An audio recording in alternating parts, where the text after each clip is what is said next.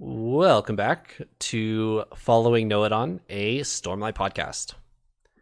This week is episode 26, and as of this recording, we've officially been recording for 6 months of this podcast. How are we feeling about that milestone? How are we feeling about chapters 9 through 12, gentlemen? I did not realize we were at 6 months. That's pretty impressive. I'm feeling really good. It went by quick, which is a good thing. I can bet you were feeling good about it. Was that a wink in the intro, Trevor? That was. Did I wink? Yes, you winked. You should play it back later. Definitely winked. I was watching. Yeah, 6 months has been awesome, guys. This has been a blast. Yeah, I've actually been really, really happy with everything we've done so far. So thanks for coming this far, and here's to the next 6 months. We are just beginning. 6 months with like one book down. One book and 12 chapters of the second. 13 if you count the prologue. One book in one part. One book in a part. All of part one, yeah. All right, talk to me. What are your 2 words, guys, for chapters 9, 10, 11, and 12 of Words of Radiance? So mine, I have one shared word from last week. One different one. I have confidence and persuasion. Last week I had fear and persuasion. This week I have confidence and persuasion. Okay. We're going to start banning you from doing that, Paul. No more carrying over words. It's just I'm too good at thinking of words that apply to everything. Those are good ones. Those are definitely good ones. Mine for these chapters were learning and monsters. Learning, monsters, confidence, and persuasion. All right, let's discuss these.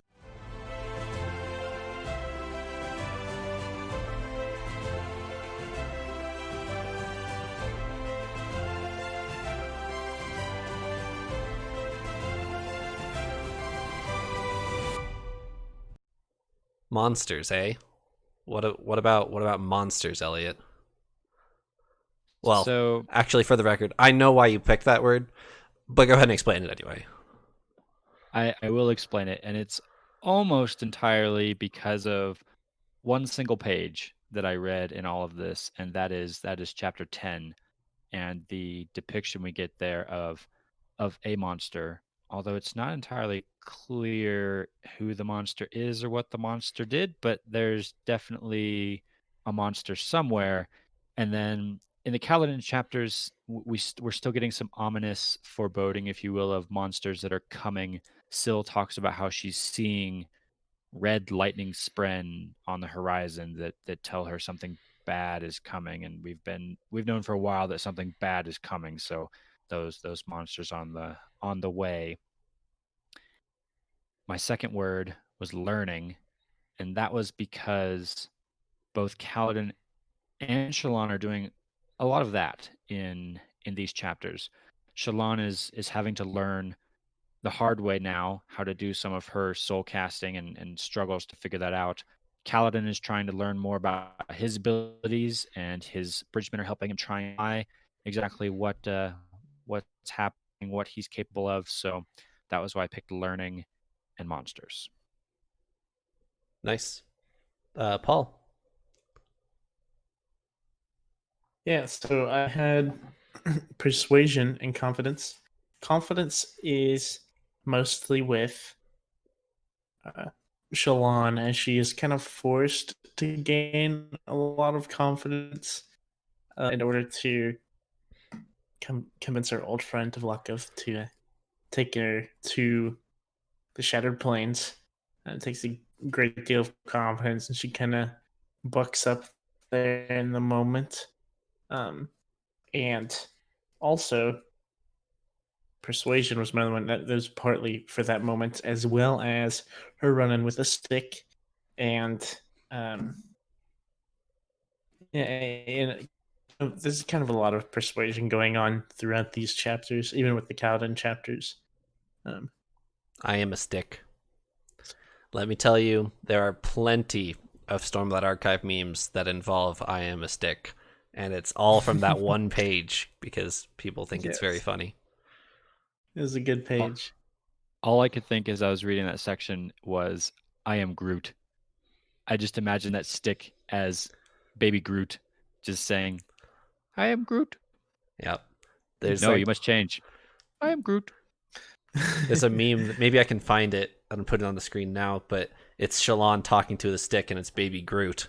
And Groot is talking Yep. back to her. I am Groot. Yep. Mm-hmm. That's all I could think of. Alrighty. But before we get to that Shalon chapter, we'll get there here in a little bit.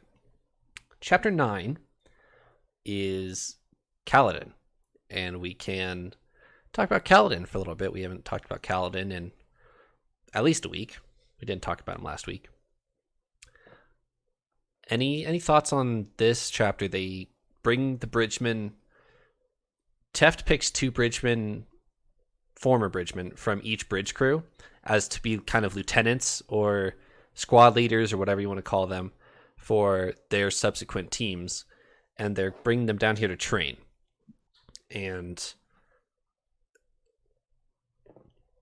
while we don't see that whole scene in this chapter, that's what they're down here for. And then Syl and Kaladin kind of have a conversation back and forth. So any first impressions on this chapter? Yeah, I definitely have some. And my first impressions about Kaladin here are actually about Syl. I When is thought- Paul not bringing up Syl whenever he can? Yes, pretty much. My favorite part of most of the Kaladin chapters, kind of. Anyways, Syl, we learn a little more, like a kind of a glimpse into her backstory, almost like where she came from and why she's here. Kind of, we kind of get a glimpse into that, and I thought that was super cool. We also didn't know that it's like a risk for Spren to come out like she did. And she said she was the only honor Spren that left, as far as she knows, as far as we know, which I thought was really cool. That also plays into my fact that my thoughts that I think that Szeth and Kaladin are not both Windrunners. I think that kind of goes into that a little bit, because I'm still on this train, assuming that each different Order of the Knights Radiant has their own designated Spren. So that goes into that a little bit. But that, as well as Kaladin and Syl's conversation about whether or not there are others like him, is really cool. And those are my favorite moments from this chapter. Going to Szeth real quick. I had the same thoughts as I read that section. I was like, wait, if there's no other honor Spren that have come across, or whatever, however you want to say that, of entering into the physical realm over from Shadesmar, I guess, then yeah, what's the case with Szeth? Does that mean he doesn't have an honor Spren? Does that then mean he's not for sure a Windrunner? I don't know. Casting some doubt on my stance of them being different, and maybe some more evidence for your case there, Paul, that they're different. For sure. And so on that, I've thought about that a lot, and it's probably what I'm most interested in right now. I think Szeth, he's obviously tied to his Oathstone, and so I was actually thinking, now that we've gotten to see Pattern, who is Shalon's Spren, Pattern isn't bad, but he's not like, he doesn't seem near as good as like Syl seems. Syl seems like only good, I guess. And Pattern seems like a little more chaotic and not bad, but I mean, on the basis of like lies and like revealing things, like hidden things, and it seems a little more wishy-washy. I'm actually wondering if Szeth Spren is kind of the reason he's in his predicament. What if he has to follow this because of his Spren, and this Spren is what's like causing him to be linked to this Oathstone, and it's like, it's way more forced, like that's the relationship, almost like he's bound to it, like on his like he doesn't have a choice, and I'm wondering if that him not having a choice is coming from his spren. Is my thoughts right now, which would explain why he does all the bad things he does, even though he's always seemingly not wanted to. Kind of. You said that pattern was chaotic. That just made me think of the 9 grid of like That's exactly what I was thinking Syl of. being like lawful good and pattern being Yes. chaotic good, and Yeah. Yes, exactly. It's a good comparison actually, because Yeah. Syl seems very, very concerned about what is right and what is wrong. Pattern doesn't seem to care.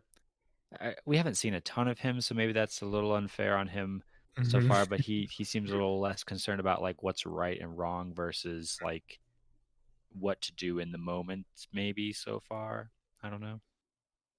our bizarre kiddo, as we've defined him as. Yes. He is one bizarre Olaf, he's still Olaf in my mind. kid.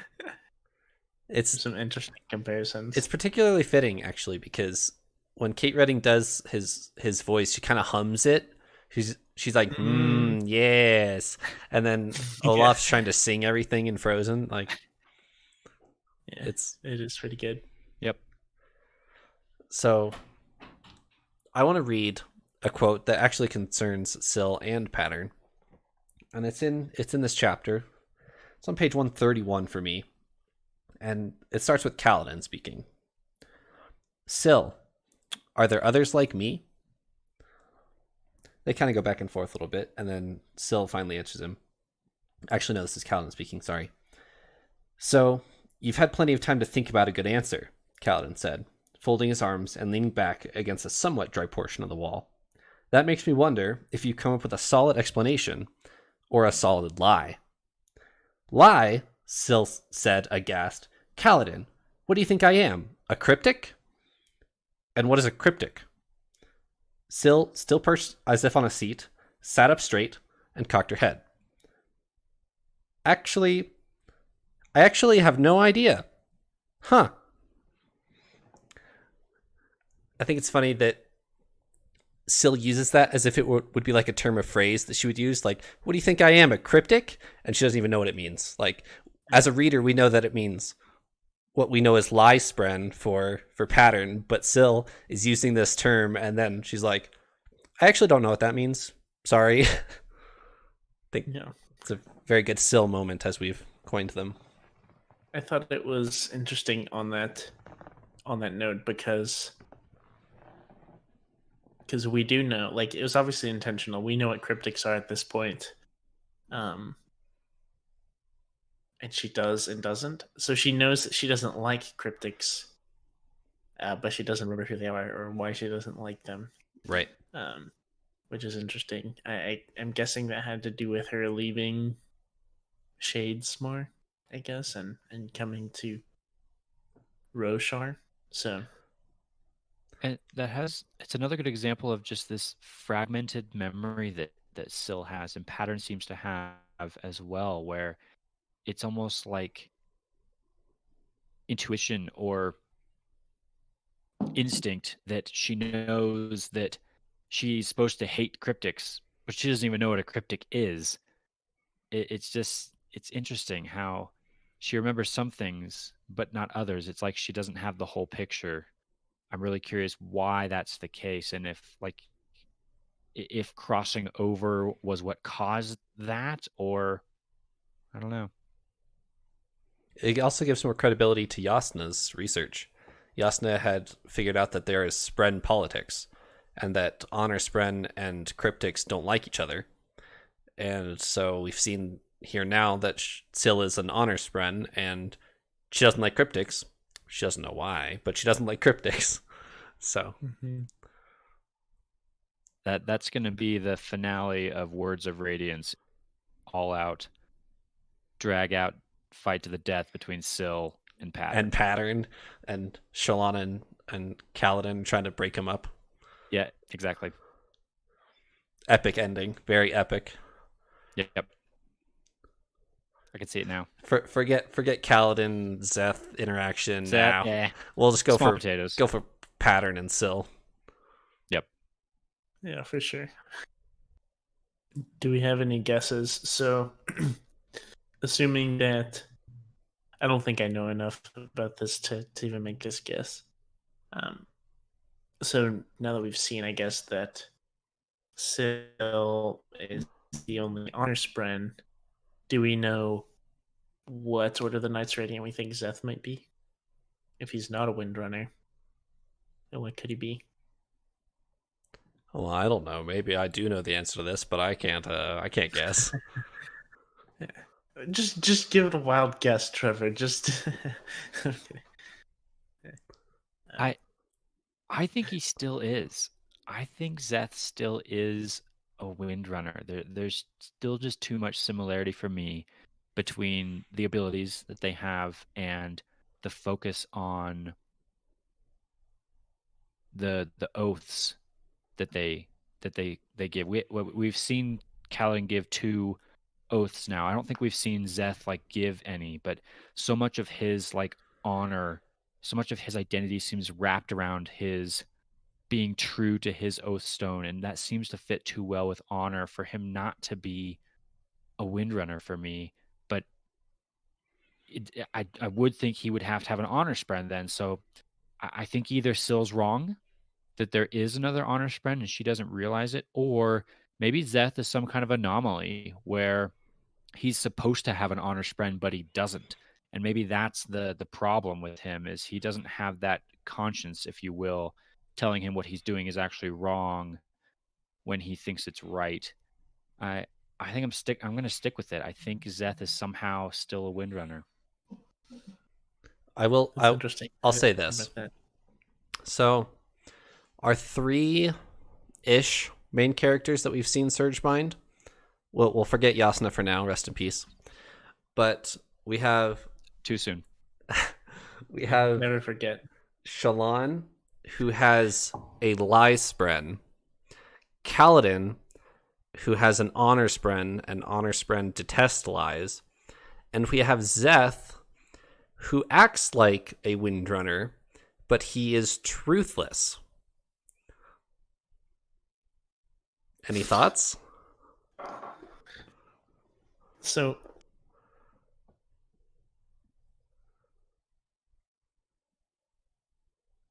I think you just broke us both. Yep, I'm looking at both cameras. Yeah, the wheels are turning right now. So my thought, what I've been so, in all honesty, I feel like I can't make a solid enough connection because I honestly don't remember the each order well enough, like the details about them. We haven't met any of them, so it's harder to remember. The ones we haven't met. We know, I guess, Lightweaver kind of now, and Windrunner, but since he's just so he's kind of ridiculous, Zeth's character is.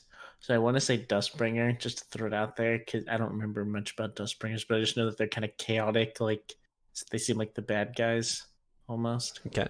For what I remember about Zeth's personality, I don't think that's true, but... You may have just offended all of our listeners who are Dustbringers. Yes, I think we... Apologies out there to all you Dustbringers. Yes, I'm ignorant on the subject. Please do not take my word seriously. Take your anger out on Paul, not on me. No. Yes, I will.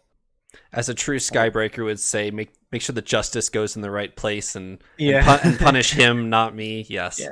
True Skybreaker, sir.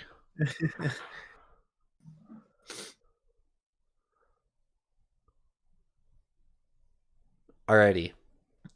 So, Elliot, Paul didn't have this experience, but maybe he did when he was listening to it. But as you turn the page from chapter 9 to chapter 10, at this point you're used to 11, 12 page chapters, 13 page chapters, and sometimes even longer. But as you turn the page, you see, in my book, it's not even a full page of chapter, and on the audiobook it's 2 minutes and 50 seconds or so of audio. And what was your reaction to this very short chapter? I was pretty surprised. We had a couple short-ish, like Kaladin flashbacks, I think, back in Way of Kings, but they were still at least, 4 or 5 pages. So to flip the page over and see the entirety of one chapter, yeah, right there in front of me was kind of like odd. And then as I go, I think I mentioned this before, I highlight things that I want to talk about as I go. I highlighted every single word in this entire chapter. There is so much packed into this. I have just as many notes on this one page as I do on the entirety of chapter 9 that we just talked about. There's so much here that intrigues me. This was way different. I'm glad. I didn't think that hard into it. There's definitely a lot of stuff to talk about, but I'm curious to hear Elliot's thoughts. So I did not. I was just listening through. I heard chapter 9. Here comes chapter 10. I didn't look to see the time or anything. Sure. But then it was 2 minutes, and it was chapter 11, and I was like, "Excuse me, what do you mean?" So it was kind of funny, but yeah, I'm honestly really curious to hear Elliot's thoughts on this chapter. Let's give it a little Maybe context before Elliot jumps in. It is our first flashback Shallan chapter that we've had. The only context we've had for Shallan's past before this was an interlude from her brother. And that's the only time back in the Way of Kings, the first sets of interludes was Shallan's brother. And that's the only other thing we've had set in Jah Keved. And this is our first flashback Shallan chapter. She's grown up in Jah Keved. So it's not much, but Elliot, what do you got? So this was a kind of terrifying chapter, honestly. I'm really scared, honestly, to know what has happened to Shallan in her past, and to know that it's her father who is likely the source of a lot of fear and a lot of hurt that has come to Shallan, and that even just thinking about that gets my blood boiling a little bit. So to have a quick glimpse into that world is scary, honestly, to read it. And I appreciated the time frame. It says very clearly 6 years ago, so that's very helpful. That's right about the same time as Gavilar's assassination, and so we can kind of put that into context with the history of it all. So that's helpful. We see what I'm going to classify as a murder scene or a crime scene. So we're going to do a little bit of crime scene investigation, Roshar, if you will, and Okay. try and piece together what happened here. We have young Shallan, who 6 years ago, Trevor, I think you said last episode that Shallan is supposed to be 19. I think I misspoke. I think she's actually supposed to be 17. 17. Okay. Okay. That would make. You definitely did say 19. I did say 19, but I believe she's actually supposed to be 17. At least at the beginning of the Way of Kings. It says 11 here in this chapter, so that would make sense then. 17-year-old Shallan 6 years ago is 11. Okay, so we have 11-year-old Shallan here in this chapter. She's terrified by something that's happened. Her father picks her up, says, "Pretend it never happened." Then we learn that there's the body of a woman and the body of a man here, and they're both dead. The man has bled. The woman has not.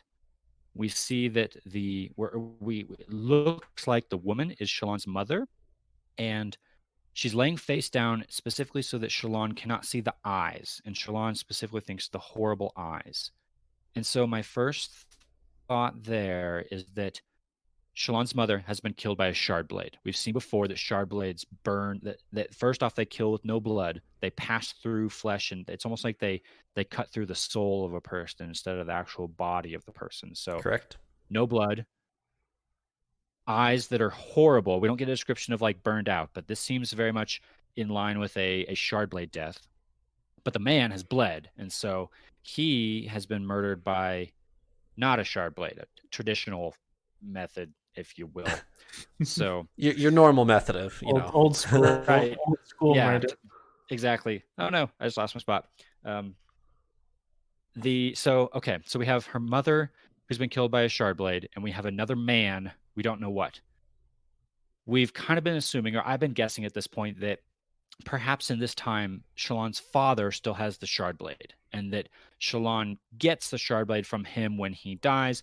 That's all a bit of a guess. I don't have any evidence for that right now, but that would point to Shallan's father killed her mother in the presence of another man.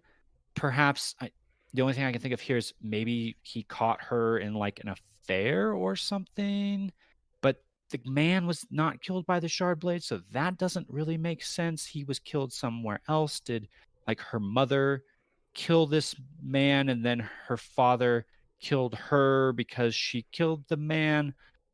I honestly can't really piece together what all is going on here. And then, as if there wasn't enough packed into this chapter, where when I think I've gotten my mind wrapped around at least who's dead and maybe who did it, now we get a reference to his strong box. And as they're leaving the room, there's a description of this strong box that's containing something powerful. Shallan even thinks there's a monster inside there, but we get this light that's emanating from this box. So maybe monster in the box that did the murdering. I'm really confused, really intrigued. I feel like I've learned something important, but I just can't. Paul, did you figure out more than I did? Please don't ask me. Let me jump in real quick. Okay, I feel like I've learned something important, but I don't know what it is. Is classic Brandon Sanderson writing. Like, I feel like it's right in front of me, and I'm trying to understand what's happening here, but I have no idea. Yeah, it's got some like eerie Pandora's box sentiment about it. Like it's really weird. It's also just it's like really creepy scene. Oh yeah, because obviously Shallan is very like upset. She's like 11 and crying about what happened. And the dad just like it's like a horror movie, like actually like a lullaby kind of thing, and stuff like dark, eerie, ominous. Like the line that really got to me, especially on my first couple of reads, was Shallan asks herself, "Is the room shaking?" No, I'm shaking. I'm the one that's shaking. Like that's, I hate that line. That just makes me like an 11-year-old girl being that like afraid, and she can't blink. Her eyes are like completely open and shocked. Like that, I don't know, gets my skin crawling.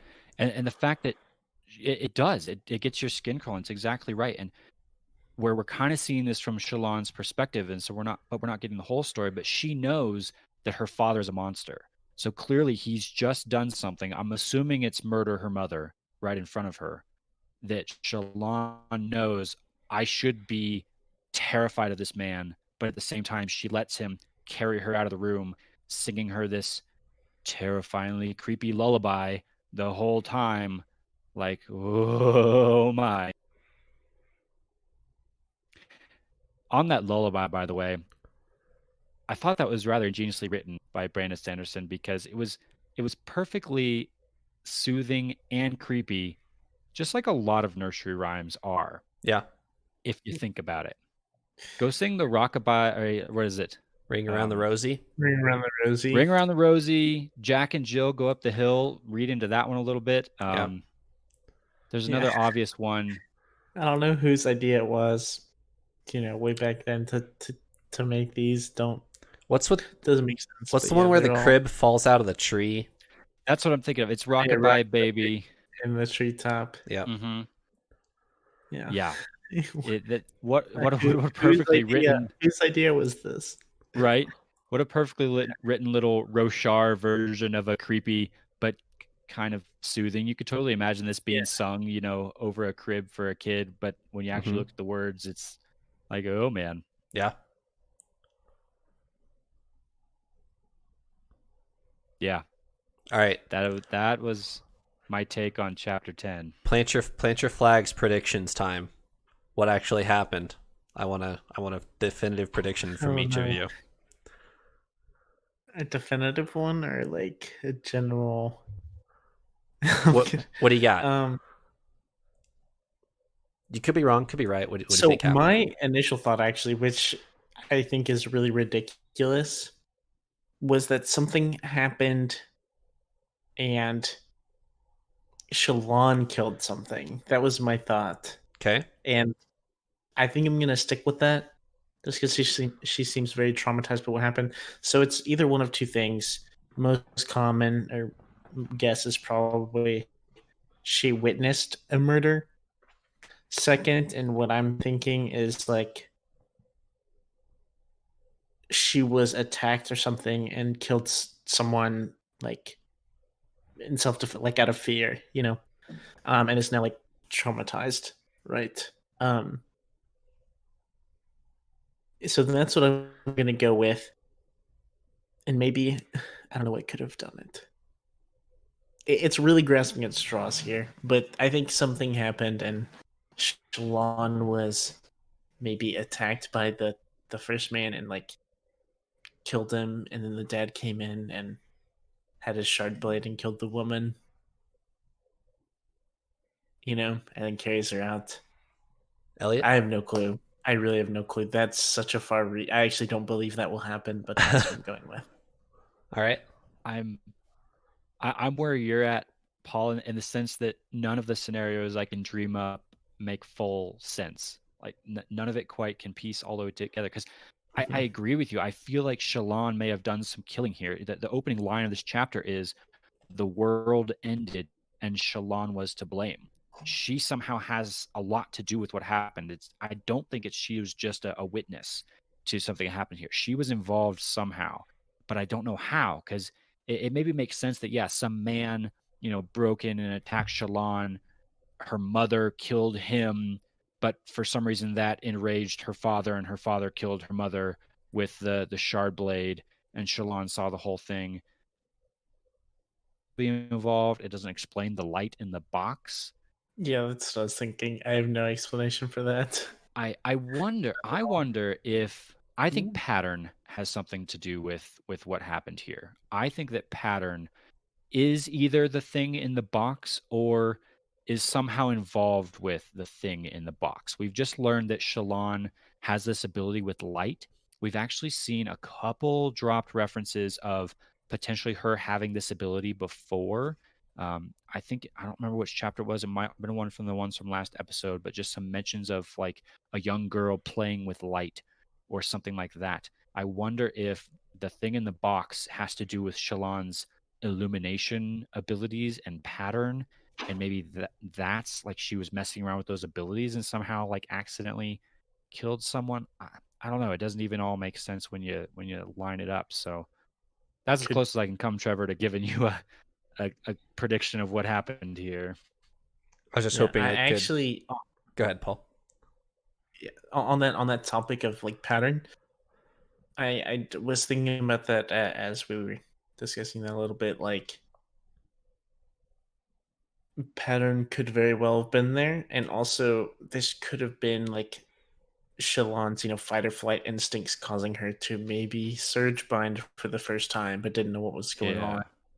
And maybe the light in the box was her, and maybe somehow that severe instinct, maybe her, light weaving powers can cause harm, and maybe the woman who was killed by Shalon without a shard blade. Maybe like with soul casting and stuff, it could still burn the eyes, or however that whole thing goes.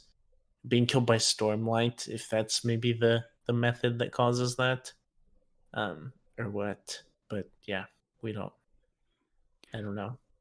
I will give you a little soundbite, Trevor. I will claim that Shalon's father killed her mother. I think I have enough here to predict that, at least. Okay. Let me read 2 excerpts from this chapter. They're real quick, but they are important. The first one you already read, which was the world ended and Shalon was to blame. The second one is father gathered her into his arms, and she felt her skin squirming. No, this affection wasn't right. A monster should not be held in love. A monster who killed, who murdered. No, she could not move.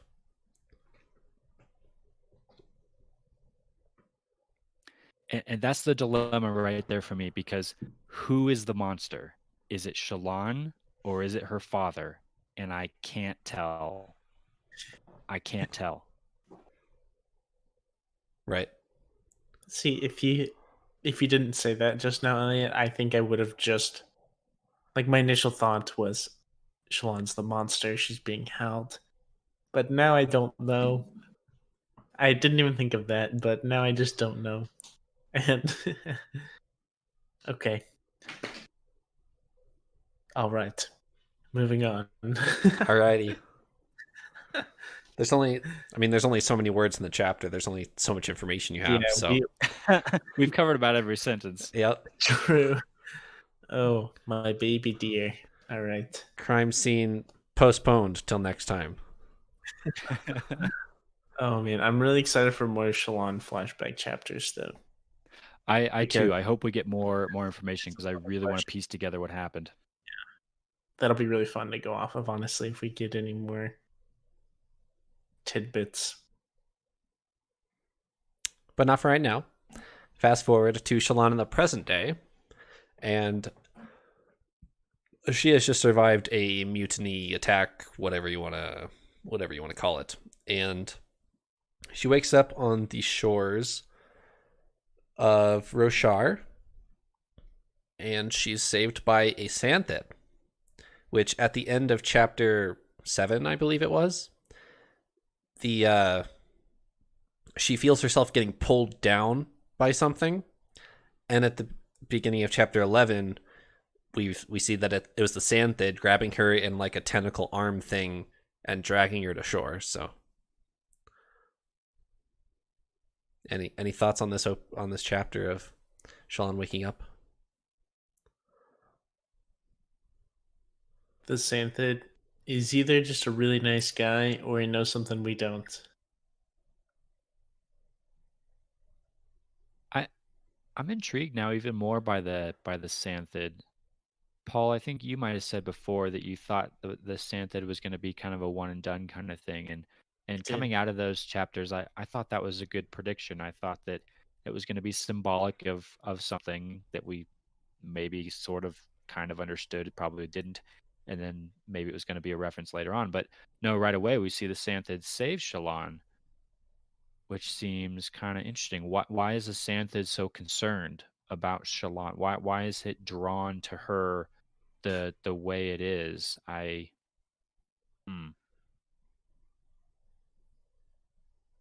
Maybe it recognized her from when she went diving. That's my thought. But I don't know why I couldn't stop laughing for a second, because I keep thinking of Free Willy. I don't know if y'all seen those movies, Mm-hmm. but yeah, it's not super comparative, but I just think of like, I don't know, like it's her flipper, like they're just pals. They just help each other out. Yeah. They've made a connection now. Yes, they're friends. Yeah. No, but definitely on a serious note, the Santhed is a big mystery. It's just a big question mark.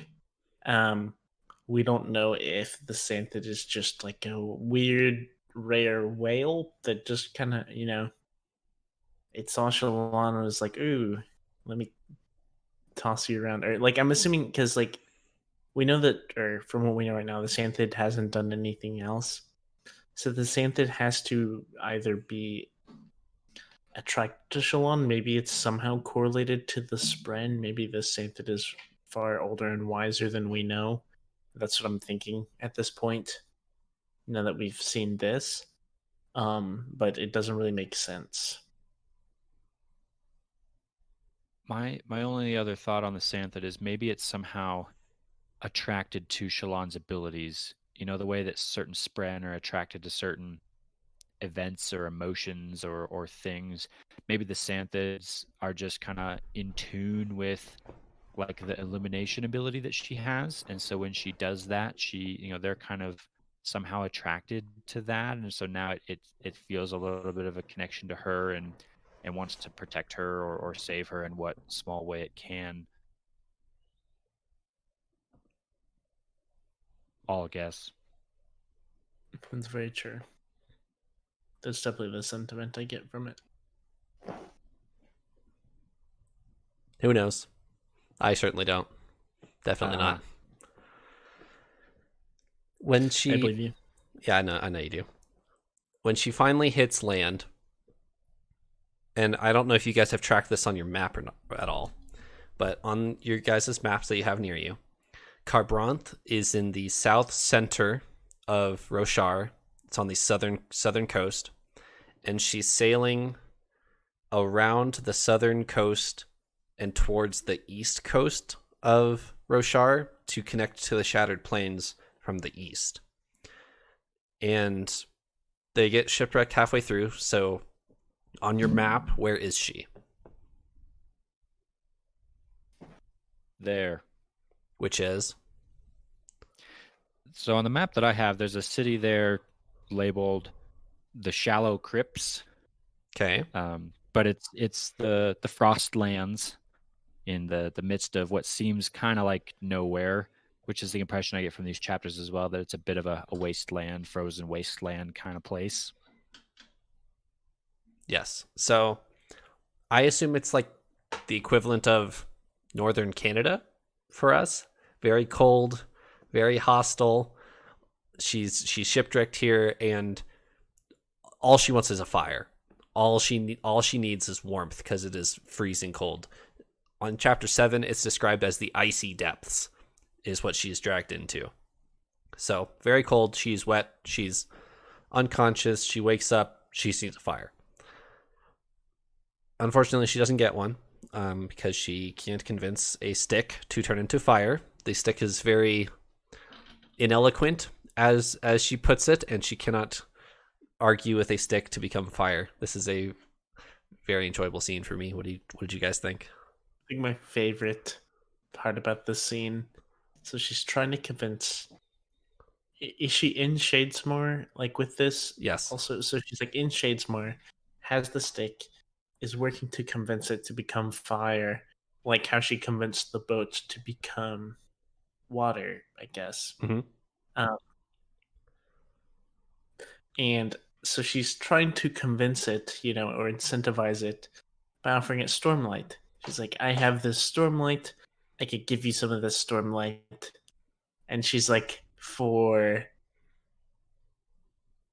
things? Like, what does a stick use Stormlight for? Like, what do you do with this? And she's like, yeah, I could give you Stormlight for, stick things. Like, you want the Stormlight. I don't know why you want it, but please take it and become fire. And stuff. And I thought that was hilarious. It seems such an odd magic system that in order to transfigure an object into another object, you travel into another world and try and make your case as to why that object should change from one to the other. And if you don't make your case good enough, the object's just going to be, nope, I'm a stick. I like being a stick, and I'm going to be a stick until you convince me I shouldn't be a stick. And it just seems so funny to me that's the method, is she has to go have an argument with an inanimate object to try and get it to turn into fire. It was very bizarre. And I'm wondering, like, is that really going to be the reoccurring thing? Like, anytime Shallan needs to do anything, she goes into Shadesmar, grabs it, and is like, please help, like, please change. Like, is that going to happen every time? Surely there's a more... Well, and think about Yasna too. Like, is that how she does her soul casting as well? I mean, we've seen her like in the scene in Kharbranth where they go into the alley and she soul casts the human beings into these other elements. She seems to do that pretty instantaneously. It's not like everyone kind of pauses while we wait for Yasna to go have some arguments with Spren and make her case. Stop living. Please just like... Right. Yeah. Right. And so either Shallan or not Shallan, Yasna is really good at that and is really well practiced at convincing Spren to become other things and can do it really quickly. Or maybe that's not how Yasna does it. Maybe hers is a little differently. So I'm curious if this is how Shallan is really supposed to be doing this, and she just has to get better at convincing Spren, or if she's kind of doing it wrong. I don't know. It would be pretty entertaining, honestly, if this was the way to do it. I took it on that aspect or on that avenue of thought. Um, I don't know if time is the same when you go into Shadesmore. Do we know anything about that? Because you were saying like No. Yasna when they're in the alleyway and all that stuff, like going in, like did she go into Shadesmore and do that like in the blink of an eye? Because that definitely didn't happen. But it is, I guess, possible that she went into Shadesmore, but there's like not a concept of time, and so Right. all that gets blurry and stuff. But yeah, I think there's got to be a more direct way of soul casting. If you remember, the first time Shallan ever soulcast that we've seen, she may have in the past, but the first time that we've ever seen was a goblet in her private rooms of Kharbranth. And she doesn't have a conversation with it. She just accidentally touches it and it turns to blood. So It does say, though, I'd have to go back and look because I'm doing this off of memory. In that chapter, the Spren does say, "I will change," or yes, somebody it does. says, "I will change," and so it's not like she had an argument with it to convince it, but something convinced it, or it was convinced that it needed to change. Right. It seems. Also, on my first read, I thought it was very interesting that she didn't seem to have much trouble convincing an entire ship to change into water, but she's got a really hard time convincing a stick to not be a stick. I thought that was pretty funny. Yeah, that is. And I thought about that a bit because there seems to be a big difference in necessity. Like it talked about with the ship, how prideful it was. It was very proud of its work it does for its crewmen. Very happy boat. Um, and in this case, it's just a stick, and I want you to turn into fire because I'm cold. But in the other, she was like, if you don't turn into water, all your crewmen that you love are gonna like die and stuff. And so there's a big difference in the persuasion point. So it's kind of interesting. But yeah, I think that's definitely why it happened. But yeah, it's kind of strange still. Also, on my original read through of this, I thought it didn't make sense to me that a stick could have a single spren and an entire boat could have a single spren. Like, what are boats made out of? A bunch of wooden planks. Like, Yeah. Do the wooden planks not have spren and the stick does? I didn't know how that worked.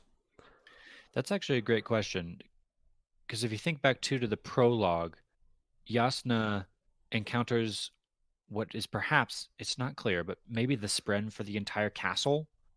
Like she touches a spren or one of the spheres and she gets the impression of the entire castle. But that doesn't make sense because you'd think each individual element of the castle would have its own spren if Shallan is talking to a stick, vase and statue and right stairway or whatever. So if you remember like in the prologue, she does both. She finds the sphere of the entire castle, but she also finds the sphere of Talenelat's statue and a vase and a lamp. So she finds both. Right. Is it like all levels, right? So you could find the vase and the lamp and the statue in the castle. Could you find the city and the world? Like, can you just convince the world to soulcast the entire universe? Yeah, he's got the whole world in it, and he got the whole. Literally.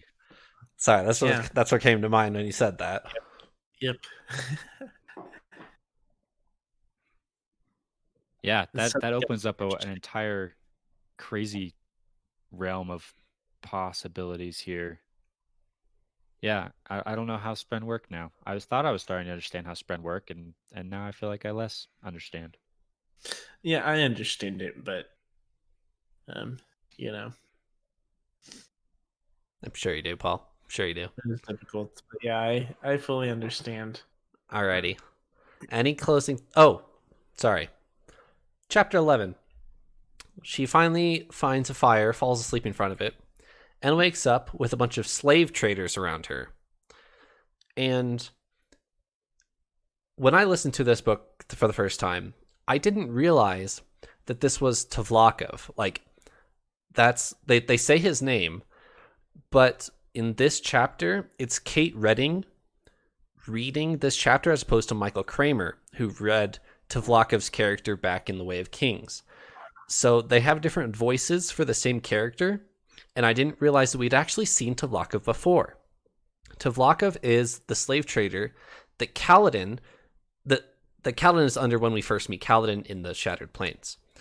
Tvlakov is a slave trader around the Shattered Plains. He finds a bunch of slaves, ships them to the Shattered Plains to be bridgemen. That's his trade. And we meet Tvlakov here, and he says, well, we're done with the Shattered Plains. We are headed to the Shallow Crypts. We're on our way to the Shallow Crypts, and we don't have anything to do with the Shattered Plains at all. And Shallan's like, yeah, you do. I just happened to plop into your life, and you're welcome. So now we're going back to the Shattered Plains. And Tvlakov's like, okay, I guess we're going back to the Shattered Plains now. Doesn't give up much of a fight to her. So any thoughts on meeting Tvlakov again? I think it'll be really interesting whenever they get back to the Shattered Plains, and we'll see, I guess, how that greeting party will be with Kaladin and crew. But I did think that was really interesting and really funny. I think it's really cool how they brought Tvlakov, Tvlakov back. Should I have put him back in our spell check since it's been a while since we've seen him? Probably. Apparently, I can no longer say his name, much less try to spell it. But yeah, I'm. It's one of those things that seems small at the moment. Like, oh, okay, welcome back, I guess. But it might turn into something bigger. We'll see. I've kind of just been under the impression that it's not going to be a major thing. It's just kind of a little crazy coincidence. Sure. Yeah, I can't decide if that's going to be important either. If that's just kind of a little Easter egg callback to, hey, remember this time when Kaladin was here? As we're going to talk about here in a second, Kaladin's already encountering someone he maybe doesn't have some fantastic feelings towards. So, yeah, having Tvlakov show up at the Shattered Plains again may also add to that another person for him to not really want to encounter again. But my first thought on this was a little bit of fear for Shallan that the slavers are gonna take her as a slave and sell her as a slave. But she brings up a good point, which actually makes a lot of sense, just given this kind of structure of society in Roshar, and that they can't really do that because she's a light eyes and because she's so, just by the color of her eyes, has this societal hierarchy position. They can't sell her as a slave because everyone's going to look at her and realize, you have a noble woman. How are you trying to sell her as a slave? You better be able to prove to me that you did just go kidnap her, kind of thing. So just kind of the way their society is built protects her in that way, which is kind of, it's very interesting, actually. It doesn't stop them It doesn't stop them from just robbing her, though. They could just rob her, but they don't. They've, from what we understand, they like to think of themselves as businessmen and merchants, as opposed to humble merchants. Yes, as opposed to slave traders. So they at least think they have some pride that they don't just mug her and leave her to die.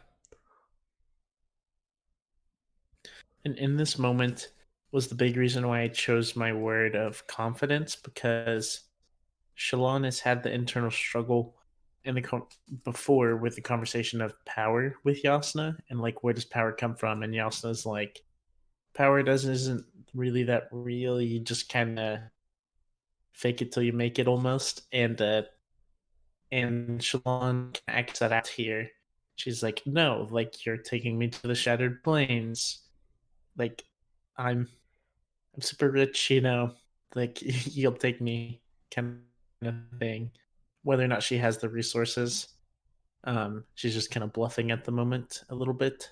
Right. So and she was super nervous about it and did not enjoy the process, but that's why it took a great deal of confidence.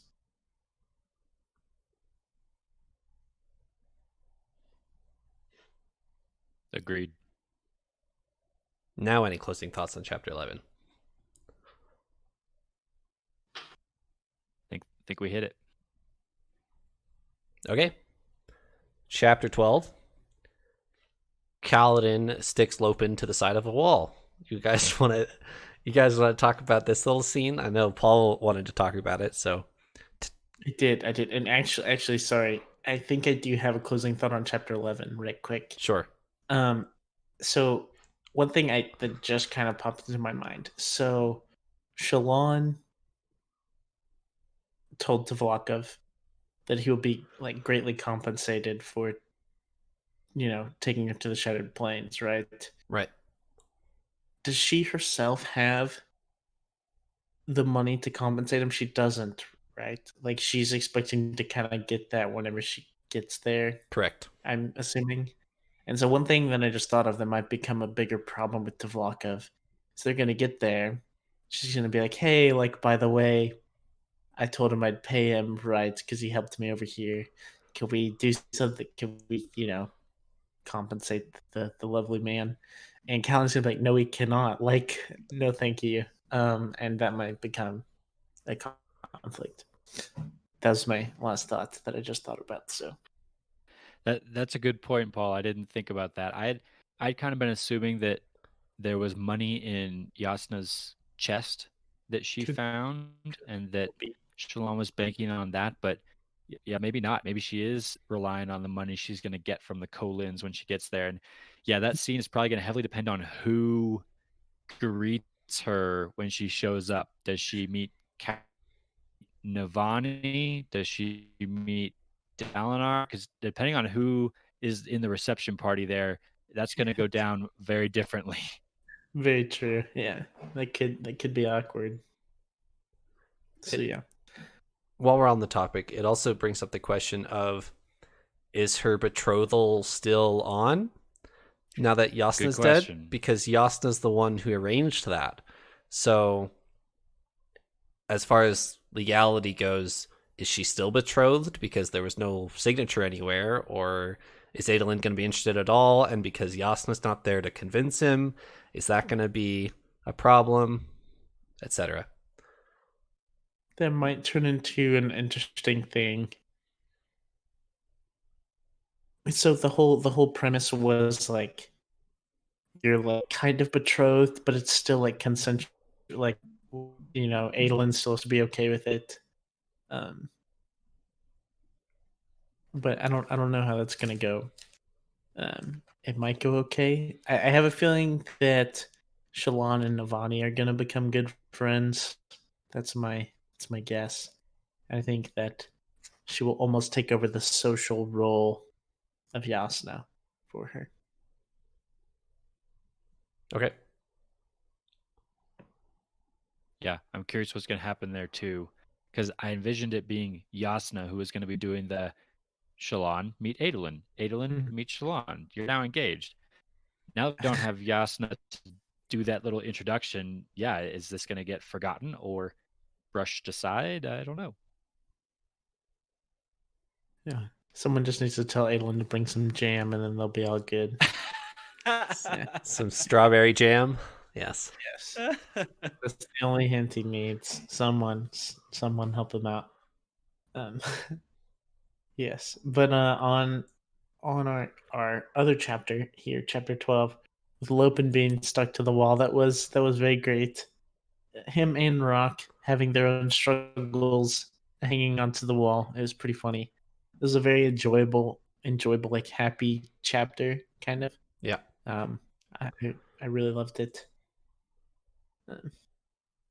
So to set, I can just envision Lopin just stuck to the wall there, heckling them as they're standing there, watching their stopwatch. They don't have a stopwatch, but counting down the seconds of till Lopin falls off the wall. Mhm. Very, very good little comedic relief here. yeah, And this is also where they start to do more training with Kaladin's surge binding abilities, which I think is a really cool scene. I think this would be super awesome in like a show, like a live action show, like we had mentioned before. Mhm.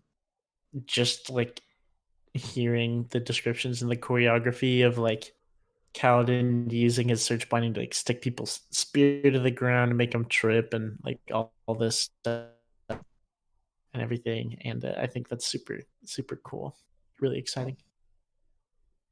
if he, Sigzil is trying to test Kaladin's abilities. He's trying to put some numbers to it, if you will. He's trying to see like if he sucks in one Stormlight, like one sphere's worth, what does that do for him? And if do all the spheres carry the same amount of Stormlight? Can he do the same things with each type of each type of gemstone?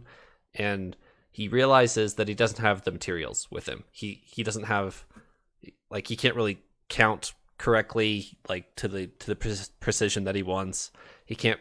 He kind of gives up and says, "Sorry for wasting your time. I'm not doing a good job with this." And Lopin's like, "No. This isn't a waste of time. All right, fight me with everything you got, and we'll see what you got." And it turns into the three of them trying to face down Kaladin, and Kaladin realizing, "Wow, I can do a lot with this. I can stick people to walls. I can make people trip. I can stick people to the floor. I can do all sorts of cool stuff." And Rock, actually, he's shown his first kind of scene of fighting. He wrestles Kaladin, and Kaladin realizes that he's trained in wrestling. So now we know that Rock is a trained archer and a trained wrestler, but he refuses to pick up a spear. So we get some more questions about Rock, I suppose, and some more questions about Stormlight and what exactly he can do with it. He's just trying to figure things out.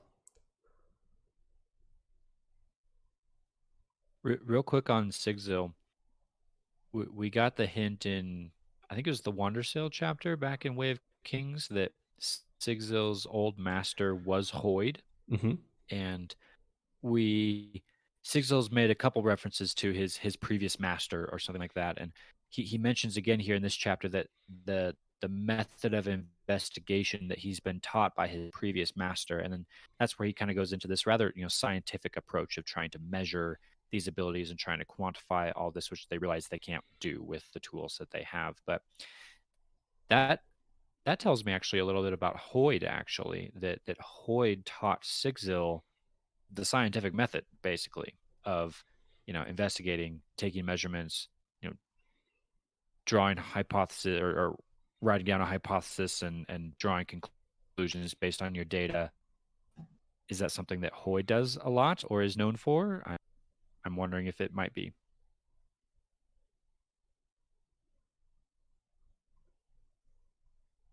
I actually did not remember that Sigzil was under Hoid.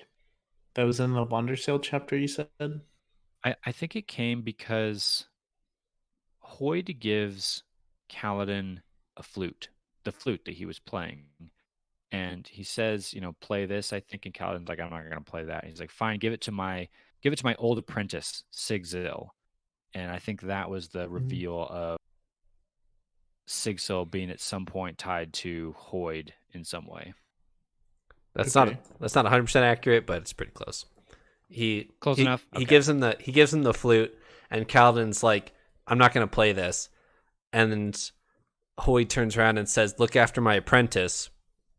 I tell him I graduate him. He's a full world singer now.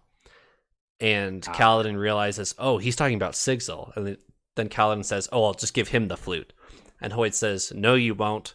The next time we meet, I expect you to know how to play it. And he hasn't touched it since we, as far as we know. So there you go. Okay. So Kaladin still does have the flute. but we did figure out that Sigil and Toyd are connected. I don't know, I missed that or forgot or something, but that's pretty wild. Sigil has been probably my favorite bridge crew member so far, so that makes him even more exciting. Something I did think on that was I bet someone like Navani, I forget what they call her now. Artifabrian. Yes, thank you. Navani the Artifabrian, she probably does have the right scientific tools to do, some sort of calculation or study of surge binding and his abilities. So I would love to see Dalinar start to really flesh out his idea of reforming the Knights Radiant, for Kaladin to reveal that he has these powers, and then to get with Navani and really start to learn what he's really capable of. I feel like Navani might be the kind of missing piece there of the scholastic knowledge that she has and the scientific ability. All of that could really come together to really grow Kaladin's abilities even more. Would be really cool to see. He has to tell Navani about it first, though. He has to tell anyone not Teft about it, or these guys. He's still living in fear. Very true. So at the very end of the chapter, we get an interesting reveal for the end of part 1. Amaram is back. Oh boy. So, for those of you who don't remember, Amaram is the Bright Lord who Kaladin met back in Hearthstone. He recruited both Tien and Kaladin into his army, and enlisted. Whatever you want to say there. A couple months later, politely. Yes, a couple months later, Tien dies. A couple months later, after that, Kaladin saves Amaram from a shard bearer, and Amaram the next day kills all of Kaladin's friends and takes Kaladin's shard blade. So this pulls up an interesting dynamic between Kaladin, Dalinar, and Amaram. Dalinar and Amaram are clearly friends. Dalinar has said that he's gotten a letter from Amaram, an old friend is what he says, and Amaram is going to solve some of his problems. He greets him with the words old friend, and this brings up an interesting dynamic, because how dedicated is Kaladin to his role of protecting Dalinar? Has he made an oath, as far as Syl would define it, to protect Dalinar, or has he just said, "Yeah, I'll be here for you, Dalinar, if you pay me"? Because if he gets in trouble with Amaram and tries to go off revenge of Amaram, he's probably not going to keep his job, right? As a bodyguard, he can't just go kill some other Light Eyes kill, hurt, whatever, that's a friend of Dalinar, and keep his job, right? That there's some weird dynamics here. Any thoughts here? Any predictions?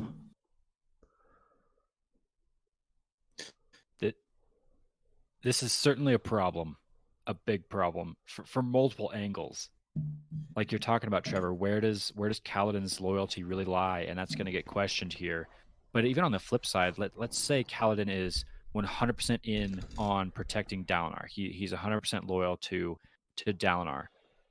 He knows that Amaram is willing to sacrifice someone who saved his life for his own personal gain.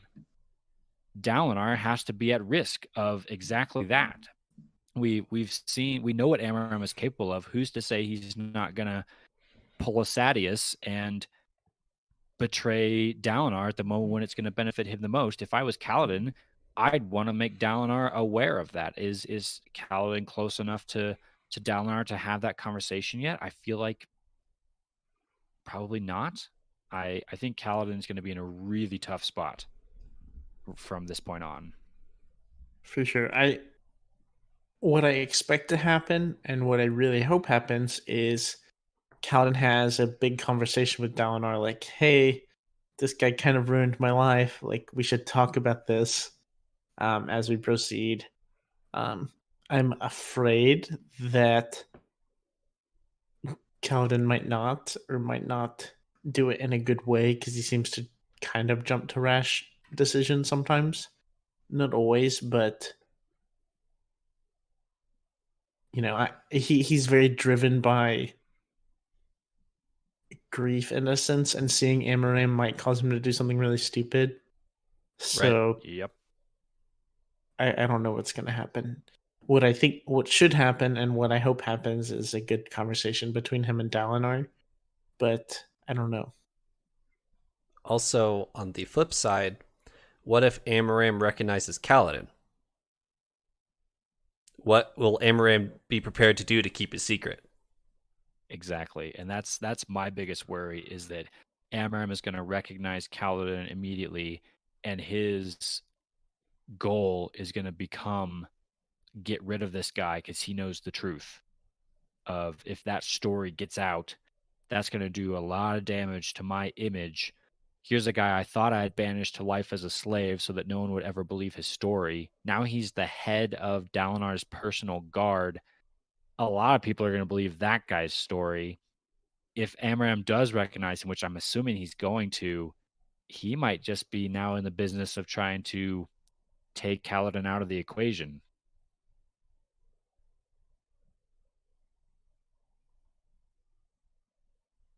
I don't know why I hadn't thought of that, but yes. I was like, oh no, how is this going to affect Kaladin? But yeah, Amaram, it's almost like a Sadeas situation. He's kind of like in a rut at the moment. Like, yes, I saw Dalinar, like when Sadeas was like, I saw Dalinar die, and then Dalinar shows up. It's like, Yep. what do I do? Almost to the same extent here. Things are going to get a little sticky in Camp Colon here. For sure. I'm super excited to read more.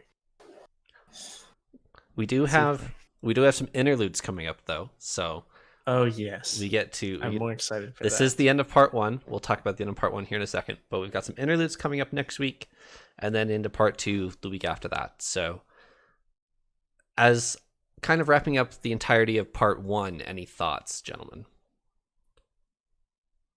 You know I do. Paul, do you want to say anything before I talk for probably too long? I don't have anything too major. I'm super excited more of going forward, not in retrospect. I'm super excited to learn more about Shallan's past, as well as we kind of dive into the realm of Spren and learn more about that. Those are the two things I'm most excited about. But you can take it away on the retrospect, Elliot. All right.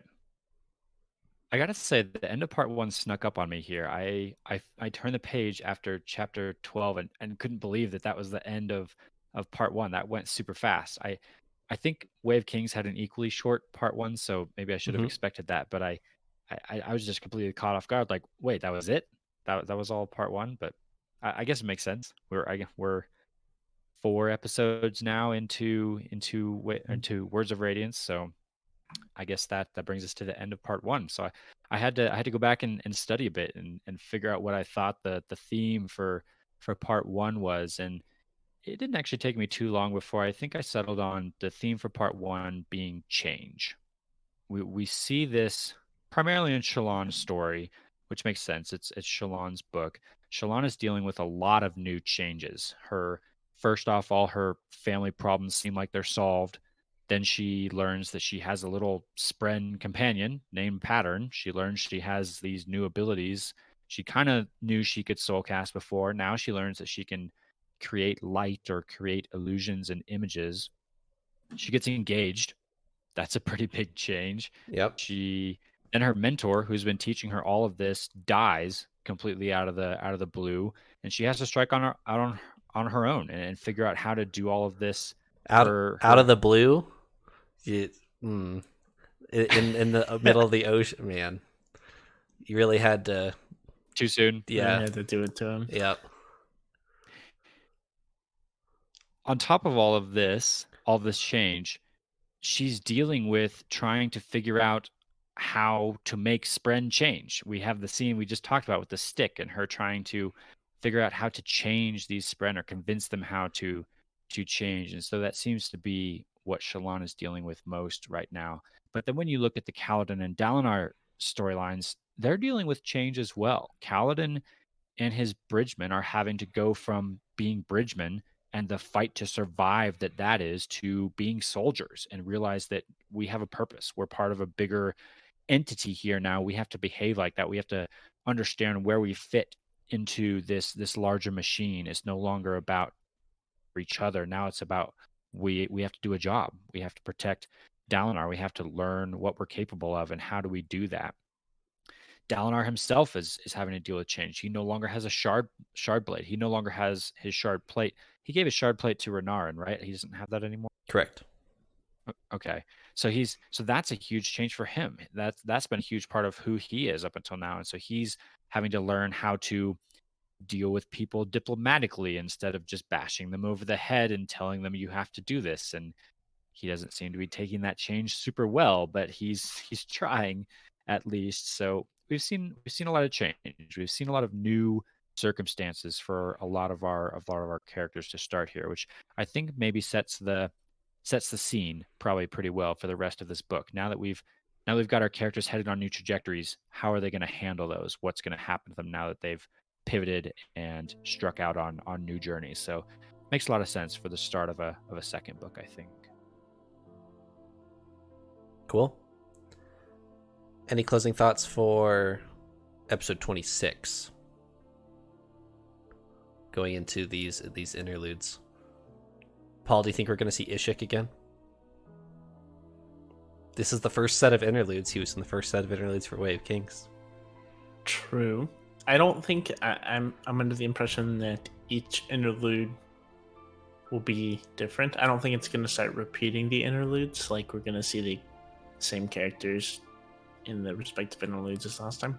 We probably will see some of the same characters, like Szeth, of course, but I mean, that was a given. Okay. I'm assuming. I don't think we're going to see like Ishik, Non-Balat, Szeth, and then like the same ones for part 2 and stuff like that. Right. I'm expecting entirely new interludes, but yeah. I'm excited for interludes. I like them. I like learning that you get a lot of world building kind of stuff in them. So I'm curious to see where else in Roshar. We talked a while back now, several episodes, that we've seen quite a bit of Roshar now. We've at least seen a scene in most of the areas of Roshar, but not quite all. So I'm hoping we'll get to see maybe some new areas, maybe a few of the areas we haven't been to yet, which will be cool. But at the same time, part of me really doesn't want to pause for interludes right now. I want to know what's coming next. I want to know where we're going with this, how Kaladin's going to deal with Amaram being back in the camp, how is Shallan going to make it to the Shattered Plains?